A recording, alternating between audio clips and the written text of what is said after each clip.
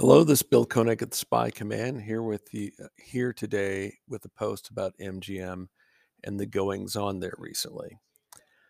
Recently, Amazon, which acquired Metro Goldwyn Mayer for $8.45 billion, has been taking control over the home studio of the James Bond film franchise.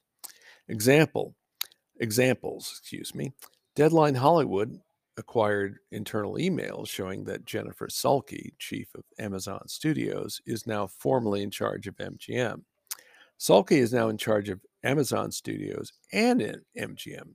Christopher Burton, who had been chief operating officer of MGM, now has a new executive job. Before the Amazon deal, MGM's film division was headed by Michael DeLuca and Pamela Abdy.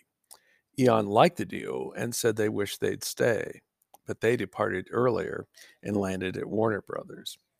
Mark Burnett, who had created Survivor, The Apprentice, and other reality shows, and who had headed MGM's TV division, is gone, noted The Hollywood Reporter. Back in 2018, THR reported that Burnett was instrumental in having then MGM CEO Gary Barber fired. What goes around comes around, one supposes.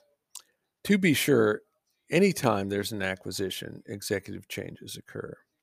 The main question, from the perspective of James Bond fans, is whether any of this affects the 007 franchise.